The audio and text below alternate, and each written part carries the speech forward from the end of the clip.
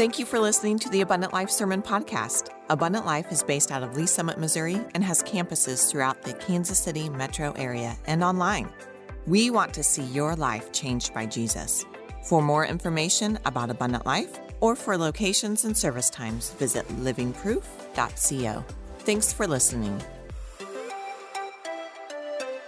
Good morning, Abundant Life, wherever you're gathering with us from. Thank you for gathering with us today to worship. The book of Daniel, chapter 1, a brand new study we begin. We'll be working through the book of Daniel this year, verse by verse, line by line. And I'm so excited about the study that begins today. His name was Nikita Khrushchev. He was the Russian premier of the Soviet Union from 1953 to 1964. In this picture, 1960, he is addressing a group of ambassadors from the West. He absolutely hated the West. He took off his shoe, he pounded it on his desk. That was the kind of Russian premier he was in his animated hatred for the Western Hemisphere. But he's remembered more for something he said in 1956 in the Moscow embassy, where there were 1,500 Western ambassadors gathered, where he looked into the camera and he said these words, "We will bury you." Now understand, this was at the height of the Cold War. The nuclear arms race was beginning to heat up. And with those words, "We will bury you," the entire Western civilization, the Western world, thought that he was threatening nuclear war. When he was pressed for an explanation a few years later of what he really meant, what he meant was this. This is what he said. He wasn't threatening nuclear war. What he was saying is that communism would outlast capitalism and the Soviet Union would live to see the U.S. collapse from within. Now, with the fall of the Berlin Wall in 1989 and the collapse of the Soviet Union in 1991, history proves that communism is the failure and economic freedom is the winner. But as you consider those words, 65 years later, they do indeed have a prophetic ring. I've entitled this message, "We've Been Invaded." Because we have not been invaded by an outside army. No, we are not collapsing as a civilization from without. The collapse is happening from within. The walls have fallen. The foundation is in erosion. And when I consider our study through the book of Daniel, it's more relevant, I think, than it's ever been. I actually did the study through Daniel 11 years ago. And as I look back over the last 11 years, I'm still in awe of how much has changed in our world. We are watching a radical change happen in Western society, culturally, spiritually, morally, a radical disintegration of what was once Judeo-Christian civilization. It's what I'll be referring to in the days ahead as a Babylonian worldview, a Babylonian value that is now permeating the world in which we live. You see, no army, not even the Soviet Union, could destroy our nation from without. But there's a silent invasion that has taken place from within. Now, as we get going this morning, I have to tell you this study that we're about to do. Some messages will be very informational. Some of them will be very instructional. Some of them will be very inspirational. And before we get really to the practical application, I have to give you a lot of information. So today we're going to do a little flyover, kind of a 30,000-foot view, okay? And I'm going to tell you up front, there's a lot of information that's going to be flying at you. But the reason why so many people read the Bible and don't understand the Bible is because they don't understand the historical, cultural application. The Bible is real history. So anytime you start studying any book of the Bible, you begin by answering the question, what happened? What is the history and the context historically of the book that we're about to study? And so today, I'm going to give you a lot of historical information. It's going to be a lot coming at you because we got a lot to do. Now, church, listen, there's so much to do in the book of Daniel. I'm not going to complete it all on Sunday mornings, which means I'm going to do a lot of the teaching, a lot lot of these lessons are going to be shot in a video studio, and it's going to kind of be supplemental to what we do on Sunday mornings, and we'll let you know when we post those, and we'll kind of fill in some of the blanks and kind of fill in some of the deeper teaching and do a deeper dive then in that capacity for those that want to go a little deeper and a little farther. I just want to warn you up front, you need to buckle up. I mean, right now, okay, because I'm about to hit drive, put the pedal to the metal, and we're about to fly at 120 miles an hour in a 70-mile-an-hour zone, okay? So look up somebody right now and say, buckle up, Buttercup. Go ahead. Buckle up, Buttercup. Online, go ahead. Buckle up, Buttercup. You better buckle up because we're about to hit it, okay? On your mark, get set, go. All right, now Daniel chapter 1 through 6 is history. And I'm telling you this because anytime you start to study any book of the Bible, you need to organize it. How does the book divide? In this case, the book of Daniel divides really easily. There are two sections in the book of Daniel. The first section is a history section. The second section is a prophecy section. Now, it's not that there's no prophecy in the history section or any history in the prophecy section, but just generally speaking, Daniel divides this book primarily between history and then prophecy. Now, why does this matter? Because as you study history, what you learn is something about the present. You can't understand the present if you don't know anything about the past. The past is always connected to the present.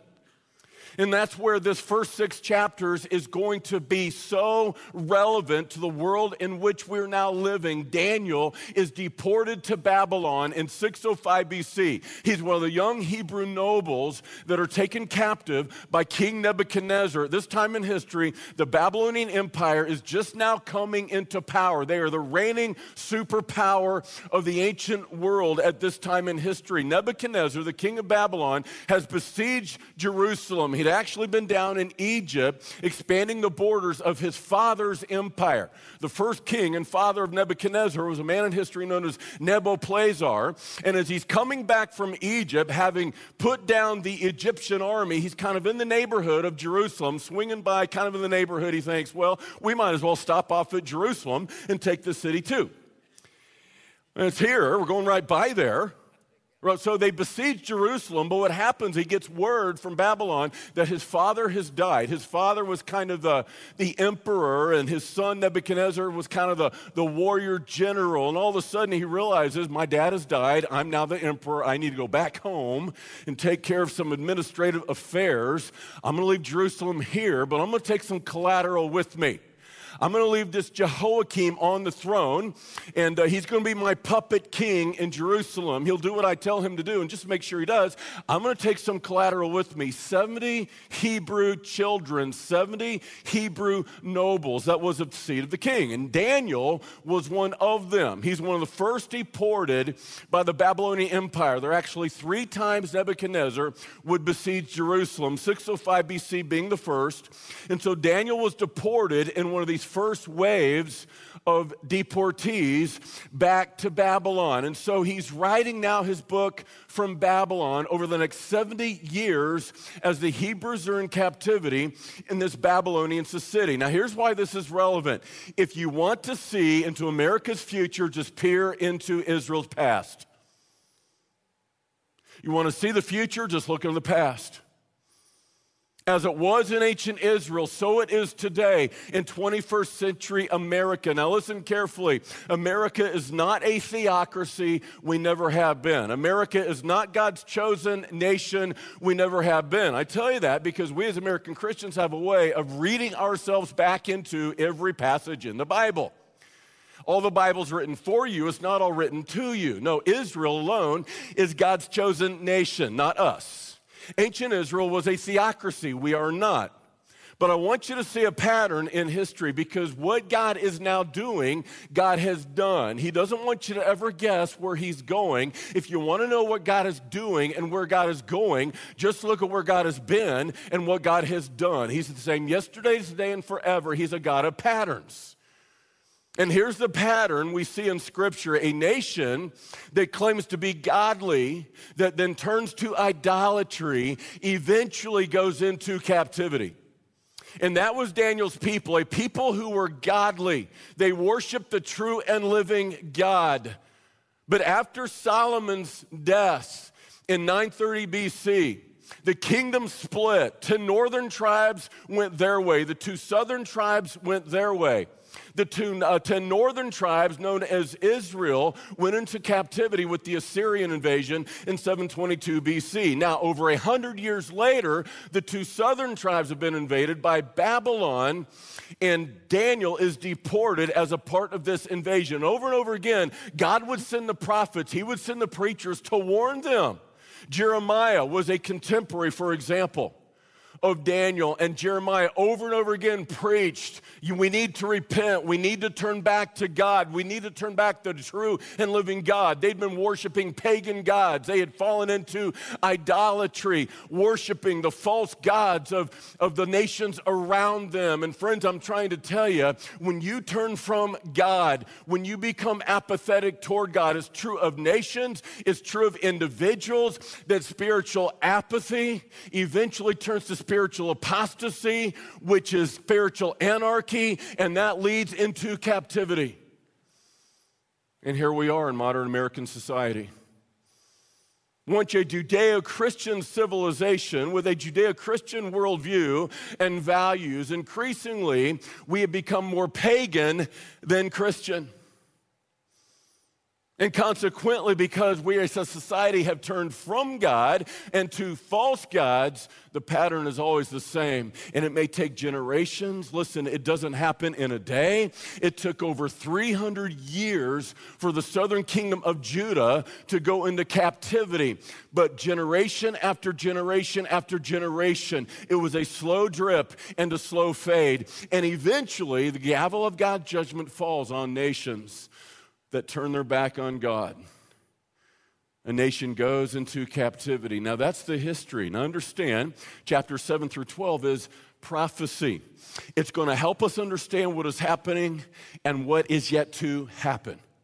Now, this is what I love about Daniel. It's the Old Testament commentary on the New Testament book of Revelation. You study these together. I completed a Revelation study back in 2017. I referred to Daniel a lot. As we get into this section of prophecy, we'll be referring a lot to Revelation. These two books go hand in hand. And what I love about the book of Daniel, listen, it is a supernatural book. We're going to see Daniel makes prophecies about nations specifically and kingdoms that would rise and fall. As a matter of fact, hundreds of years ahead of time, he is going to correctly prophesy 4 Gentile world powers that would come. You have the Babylonian Empire, and he prophesied following the Babylonian Empire would come the Persian Empire, and after the Persian Empire, he prophesied the Grecian Empire, and after the Grecian Empire, he will prophesy the Roman Empire, and we're talking hundreds of years ahead of time. Now we have the benefit of history. We can look back at these prophecies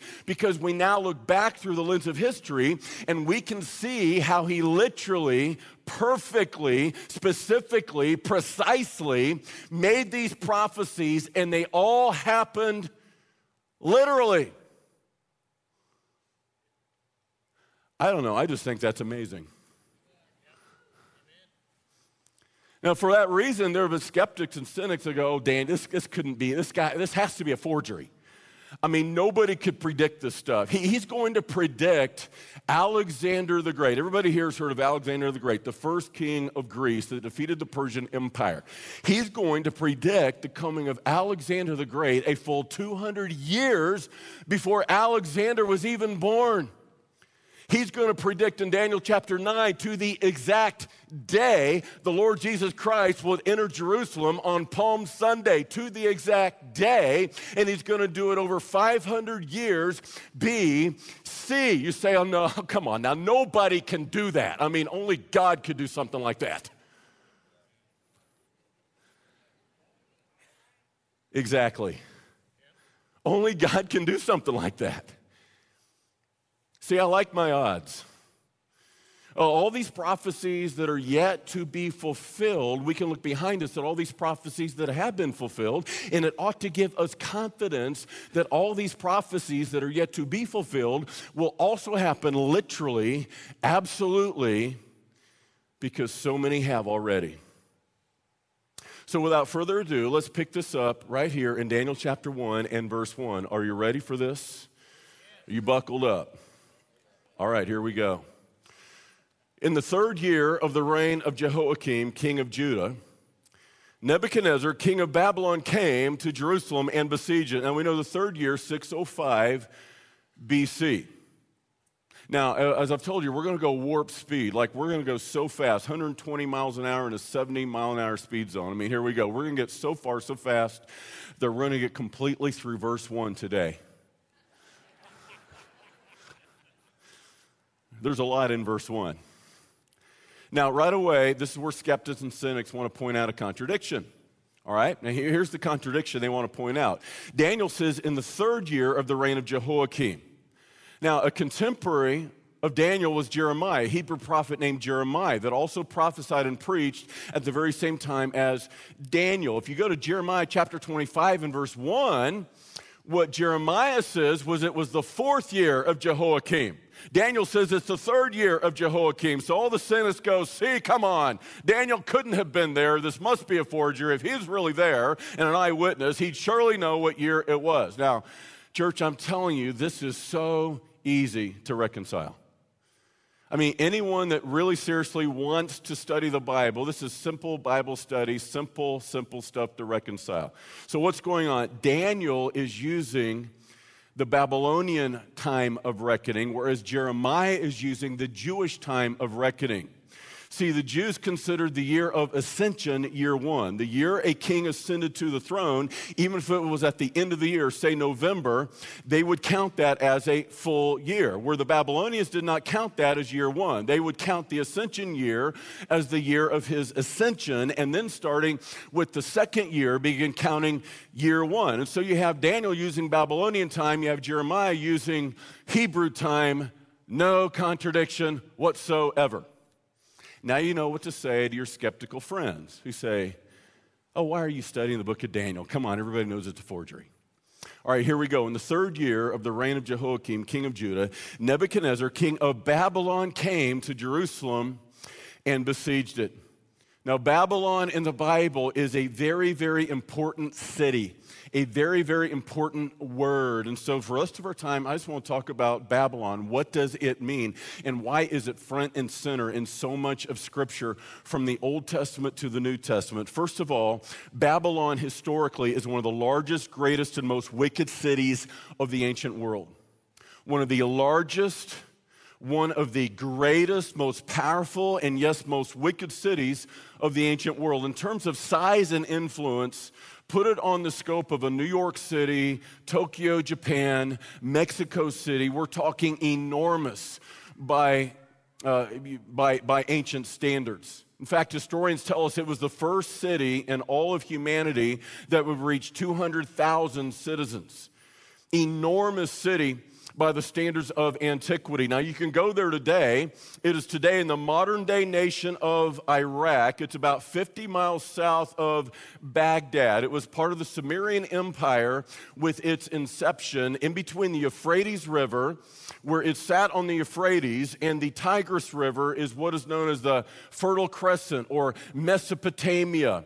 And it's there to this day. In fact, if you wanted to, you probably can't right now for a number of reasons, but you could go there, and people have gone there. You have ruins of ancient Babylon right here. These are the very ruins that Saddam Hussein in the 1980s and 1990s wanted to rebuild. And he rebuilt and renovated a lot of ancient Babylon during his reign, Saddam Hussein, because he believed he was actually the reincarnation of Nebuchadnezzar, and his dream was to extend Iraq to bring back the Babylonian Empire. Of course, he failed for a number of reasons, but it's very interesting that he thought he would be the one. Now, when you look at ancient Babylon, it was absolutely amazing, breathtaking. German archaeologists have actually reconstructed one of the ancient wonders of the world. It's the Ishtar Gate.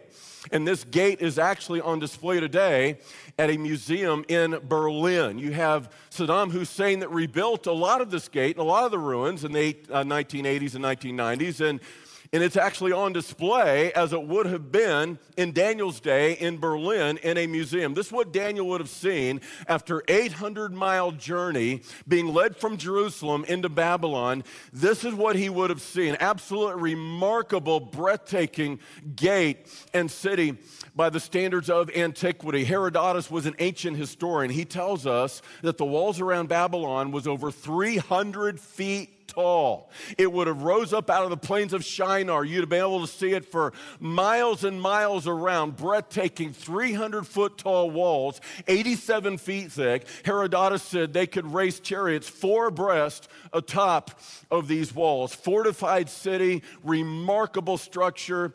It was home to the 7 wonders of the world, one of them being Nebuchadnezzar's hanging gardens. Nebuchadnezzar married a wife from a different part of the world that was very lush and green, and to remind her of home, he actually did what some called one of the 7 wonders of the world, the infamous hanging gardens of Babylon. Now, that's a little bit about this ancient city, but what is most important to you and I today and moving forward is to understand that in the Bible, Babylon is a symbol of evil. It's more than simply a city. It's a symbol of evil. It's a symbol of a wicked world system that is anti-God and anti-Christ. You see this word Babylon over 280 times in Scripture, Old Testament, New Testament, and most of the time it's being used as a metaphor. It's not a reference to the ancient city itself, but rather as a metaphor to a wicked world system that is anti-God and in opposition to the kingdom of God. And this wicked world system kind of morphs and comes and goes with one generation, one culture, one country to another, but over and over again, for century after century, you see Babylon as a metaphor of a wicked world system that is even now alive in 21st century America. And it all began with a man we know from Genesis chapter 10 by the name of Nimrod. If you want to go back to Genesis chapter 10 to see where Babylon began, in Genesis 10 and verse 8, it says this: Cush begot Nimrod. Everybody okay still? Anybody need to pull over for a break? Bathroom break, don't you dare get up. Not yet. Are we there yet? No, we're not there yet. All right, Cush begot Nimrod. He began to be a mighty one on the earth. Now, Cush, who was he? He was the grandson of Noah. Nimrod is the great-grandson of Noah. Noah being the one who built the ark, brought his family on the ark, and survived this universal flood that destroyed the earth. Church, it's honestly amazing that many people consider the flood of Noah a myth. Did you know that every single ancient people group in human history all have a story of a cataclysmic flood, a universal flood? Every single one of them. And I'm talking people groups that were separated by hundreds and hundreds of miles and sometimes hundreds and hundreds of years. It's not like they collaborated and got together and they all decided, hey, let's launch this myth.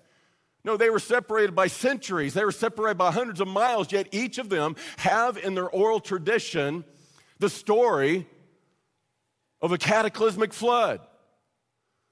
Yet people think, oh, it's just made up, it's a myth. How did these people make it up? They didn't even know each other. How did they collaborate their story? They were separated by hundreds of miles. No, there was a flood that destroyed the earth, exactly as Noah said. By the way, the ancient Chinese, their mark, their writing, their word for a flood is a boat with 8 people on it. That's just one of many other stories of the ancients. You have Nimrod, who's the great-grandson of Noah. That's important. Remember that in just a moment. Cush begot Nimrod. His name is important as well. We know right away who he is. His name Nimrod means rebel or Lord of Rebellion. There's a reason why. I guarantee you can go back to the nursery today at Abundant Life, any one of our campuses, anywhere, and I will guarantee there's not one little baby boy checked in by the name of Nimrod. You got some Jacobs, Joshuas, good Bible names, Isaiah's, Ezra, Ezekiel's coming back. No Nimrods.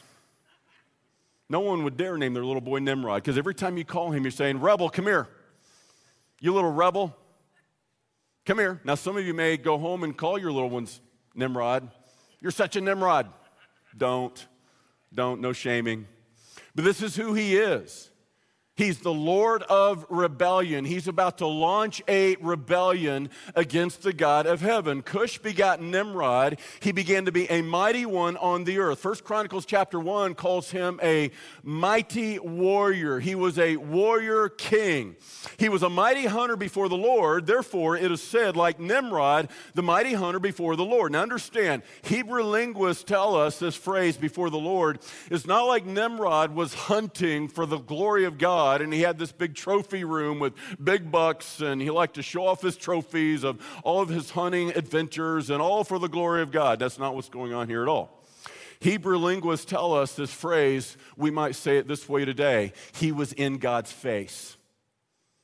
He was hunting in the face of God. I don't know exactly what that means. I do know paleobiologists tell us that some of the animals that went extinct in the ancient days went extinct because ancient man hunted them to extinction.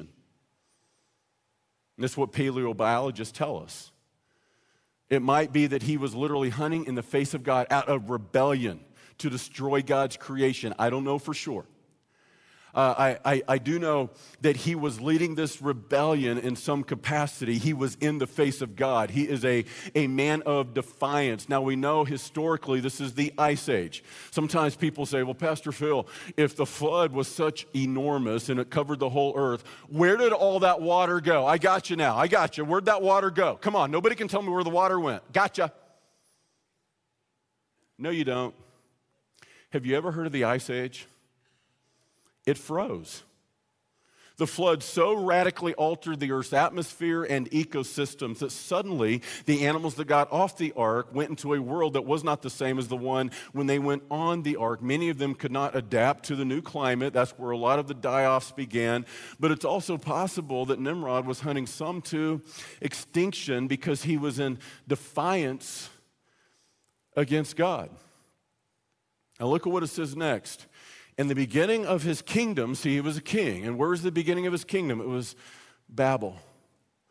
He built a city that would become known as Babylon. And he built other cities, Erech, Akkad, and Calneh in the land of Shinar. Hebrew is Shinar for the land of Sumer or Sumerians. The Sumerian kingdom, the Sumerian empire, is the oldest empire in all of human history.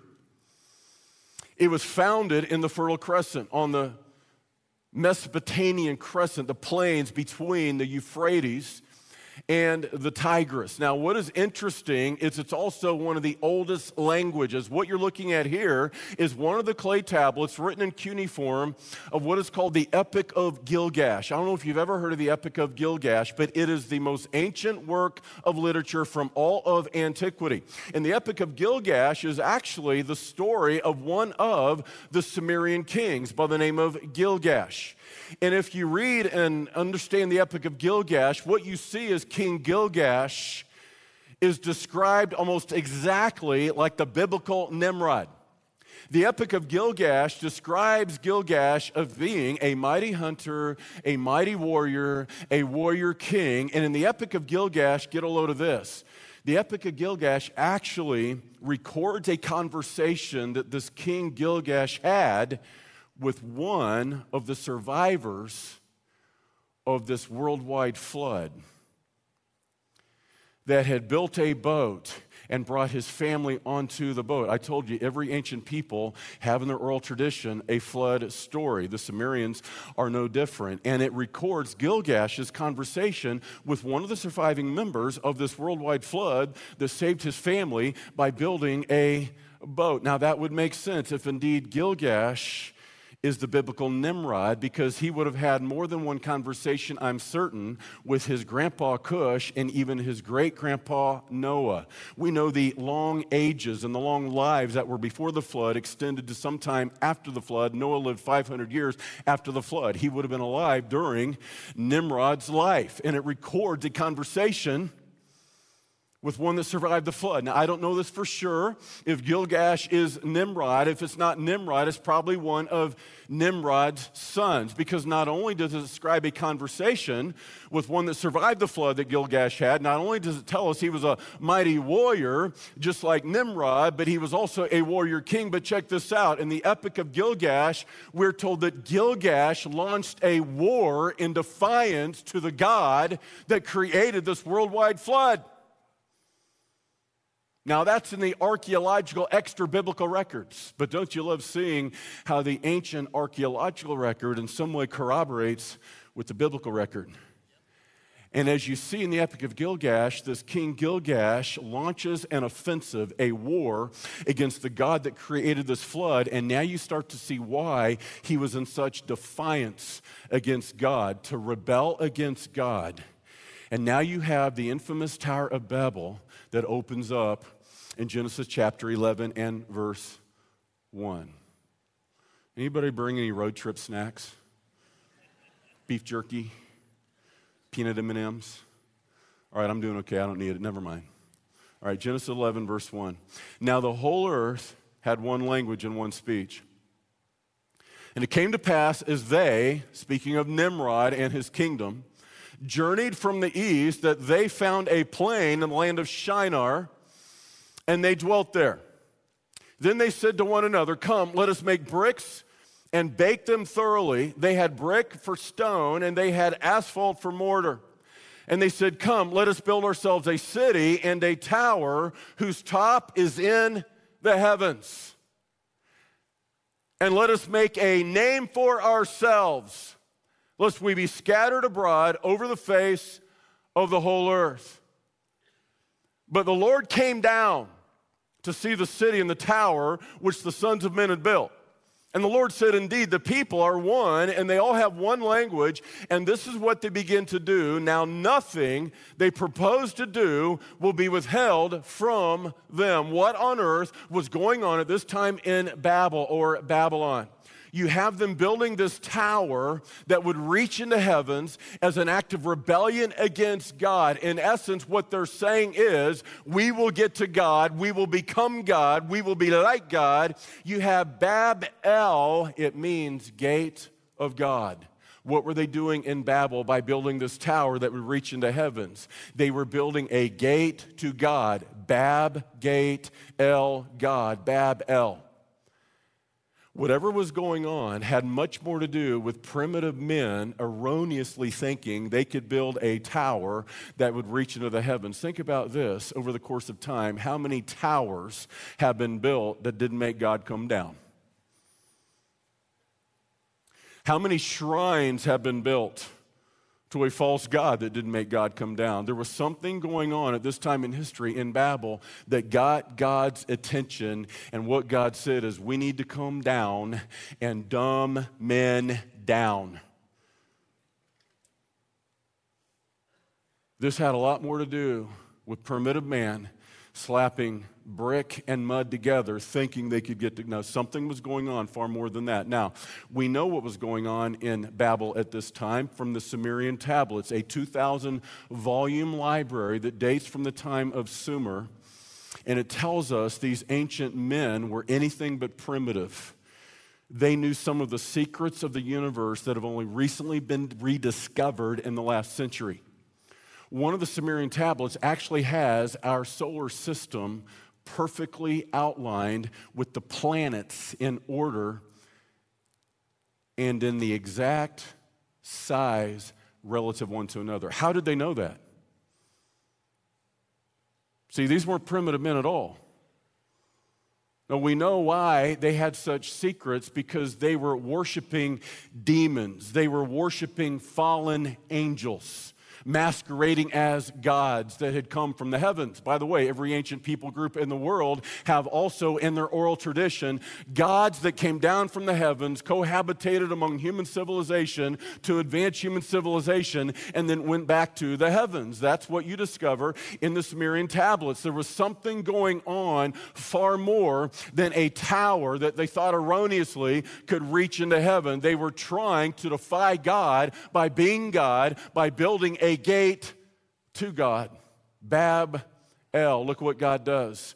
God says, come, let us, this is the triune God, Father, Son, Holy Spirit, a council within the Godhead, let us go down there and confuse their language that they may not be able to understand one another's speech.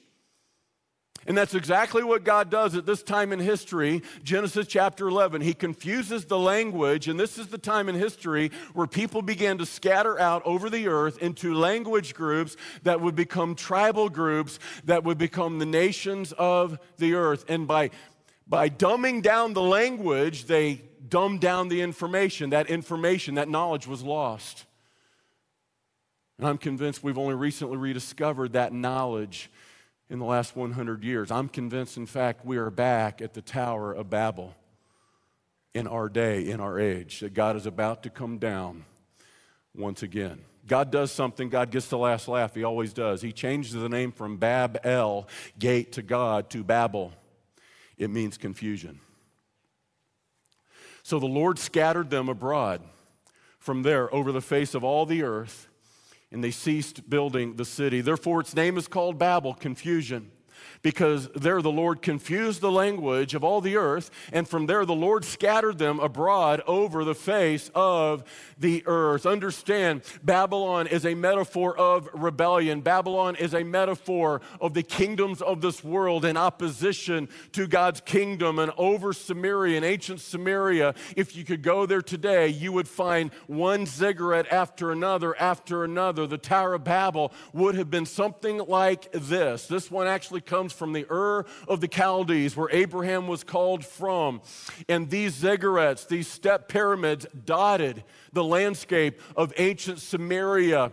It was a very religious system, but a wicked religious system that was in opposition against God's kingdom. You see, Babylon is the origin of all counterfeit and pagan religions from antiquity to the 21st century. Now you begin to see why Babylon takes up so much space in Scripture, Old Testament, New Testament, over 280 references, because there is a common family tree of all the false religions from antiquity to the 21st century, and that family tree leads back to one origin, the city of Babylon. The Tale of Two Babylons, an epic work by a man known as Bishop Ussher, where he traces pagan religion from the Tower of Babel down through the ages, clear to the time of Christ. And now you can start to see why Revelation 17:5 describes the end times religion this way. Revelation 17:5, Mystery Babylon the Great, the mother of harlots and of the abominations of the earth. This is how God describes the end times religion, the mother of harlots. What is a harlot? A harlot is a prostitute. We live at a time where the truth is being prostituted with lies. We live at a time where Christianity is being prostituted with the lies of the enemy. We live at a time where our nation is becoming more pagan than Christian. And now you can begin to see how God uses this term Babylon throughout Scripture. Babylon equals rebellion. And while the city of Babylon died long ago, the spirit of Babylon lives on. It's alive and well in 21st century America. In fact, I would suggest the spirit of Babylon has never been more alive in these United States than it is right now. Babylon equals rebellion. We are a generation in rebellion against God. We are a nation in rebellion against God. We live at a time where the church is becoming increasingly like Mystery Babylon, prostituting the truth of God with the lies of the enemy. We live at a time where our civilization is in direct opposition and in the face of God. We live at a time where some of our lives look a lot more like Babel than it does the Bible. And right there is the problem. The enemy is not from the outside. No, the enemy's on the inside. We've seen the enemy, and he is we.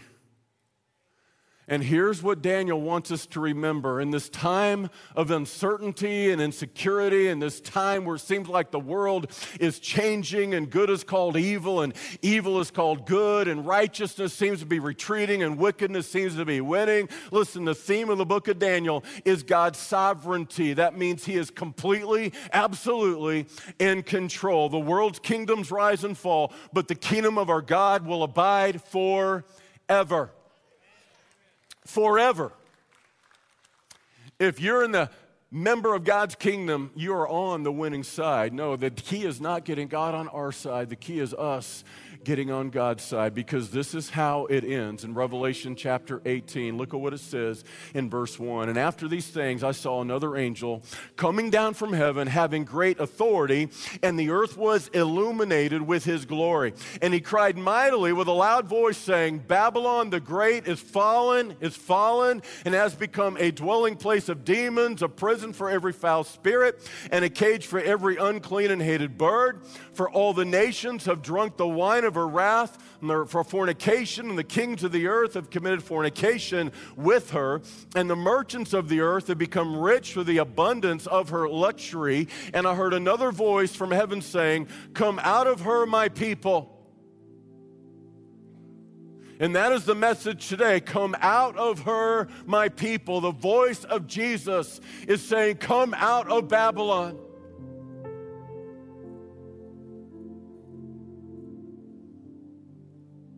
And the way you come out of Babylon is to get Babylon out of you.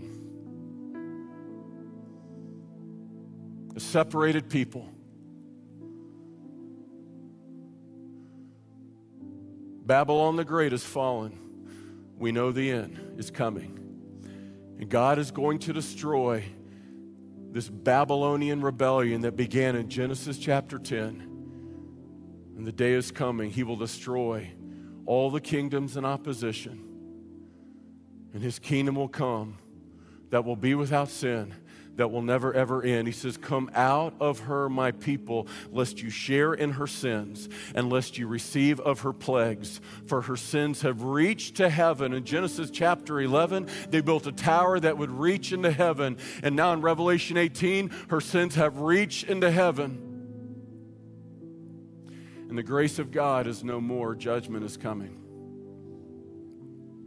For her sins have reached to the heaven, and God has remembered her iniquities.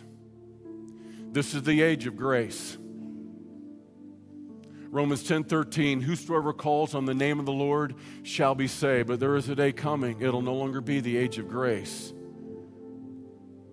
There are 7 years of tribulation prophesied that are yet to come, and it is not an age of grace, the church age. It's going to be 7 years of judgment, the judgment of God upon the rebellion of the kingdoms of men.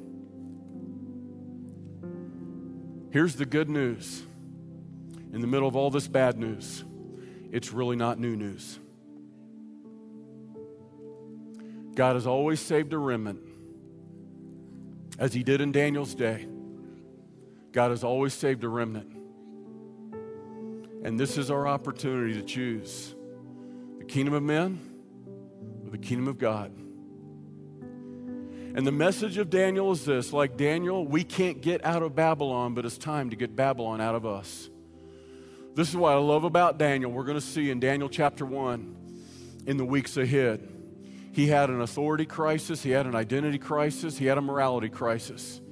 We see Nebuchadnezzar brought these Hebrew nobles back to Babylon to re-educate them, re-indoctrinate them in the language and the customs and the culture, the worldview, the values of the Babylonians. But while he could get Daniel into Babylon, he could never get Babylon into Daniel. That's the message of Daniel chapter 1. Listen very carefully. We are captives in Babylon, but we are not captives to Babylon.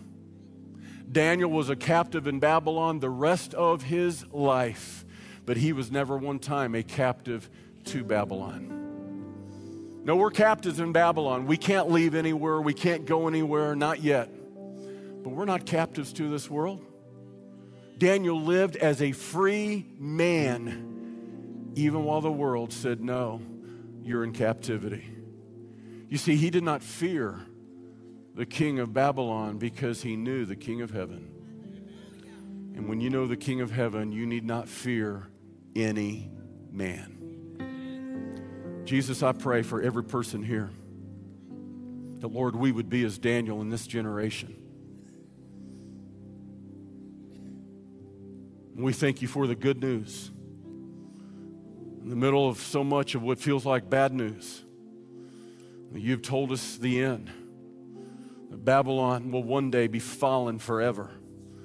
The kingdom of our God will live forever. I pray for the filling of the Holy Spirit in the days ahead, for the power of God to be with us.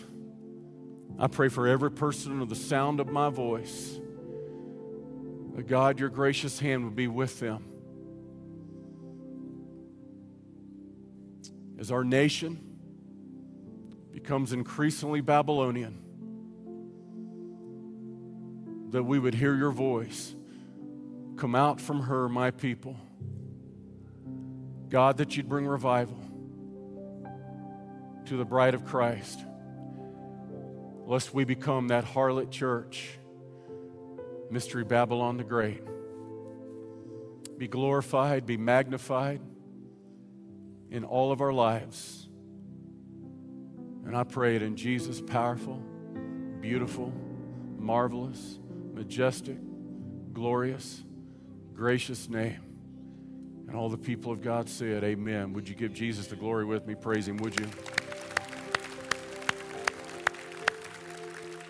Y'all, there are people right here. They love you. They care about you. Our prayer team, if you need prayer today, need somebody to minister to you, a word from the Lord of whatever it might be, that's why they're here. As others are going that way, someone come this way. God bless you. God go with you. Thanks for joining us today. If you enjoyed today's podcast, be sure and subscribe and share with a friend. We hope today's message inspired and challenged you. Let's go be living proof of a loving God to a watching world. For more information about Abundant Life, visit livingproof.co or follow us on social media at Abundant Life LS.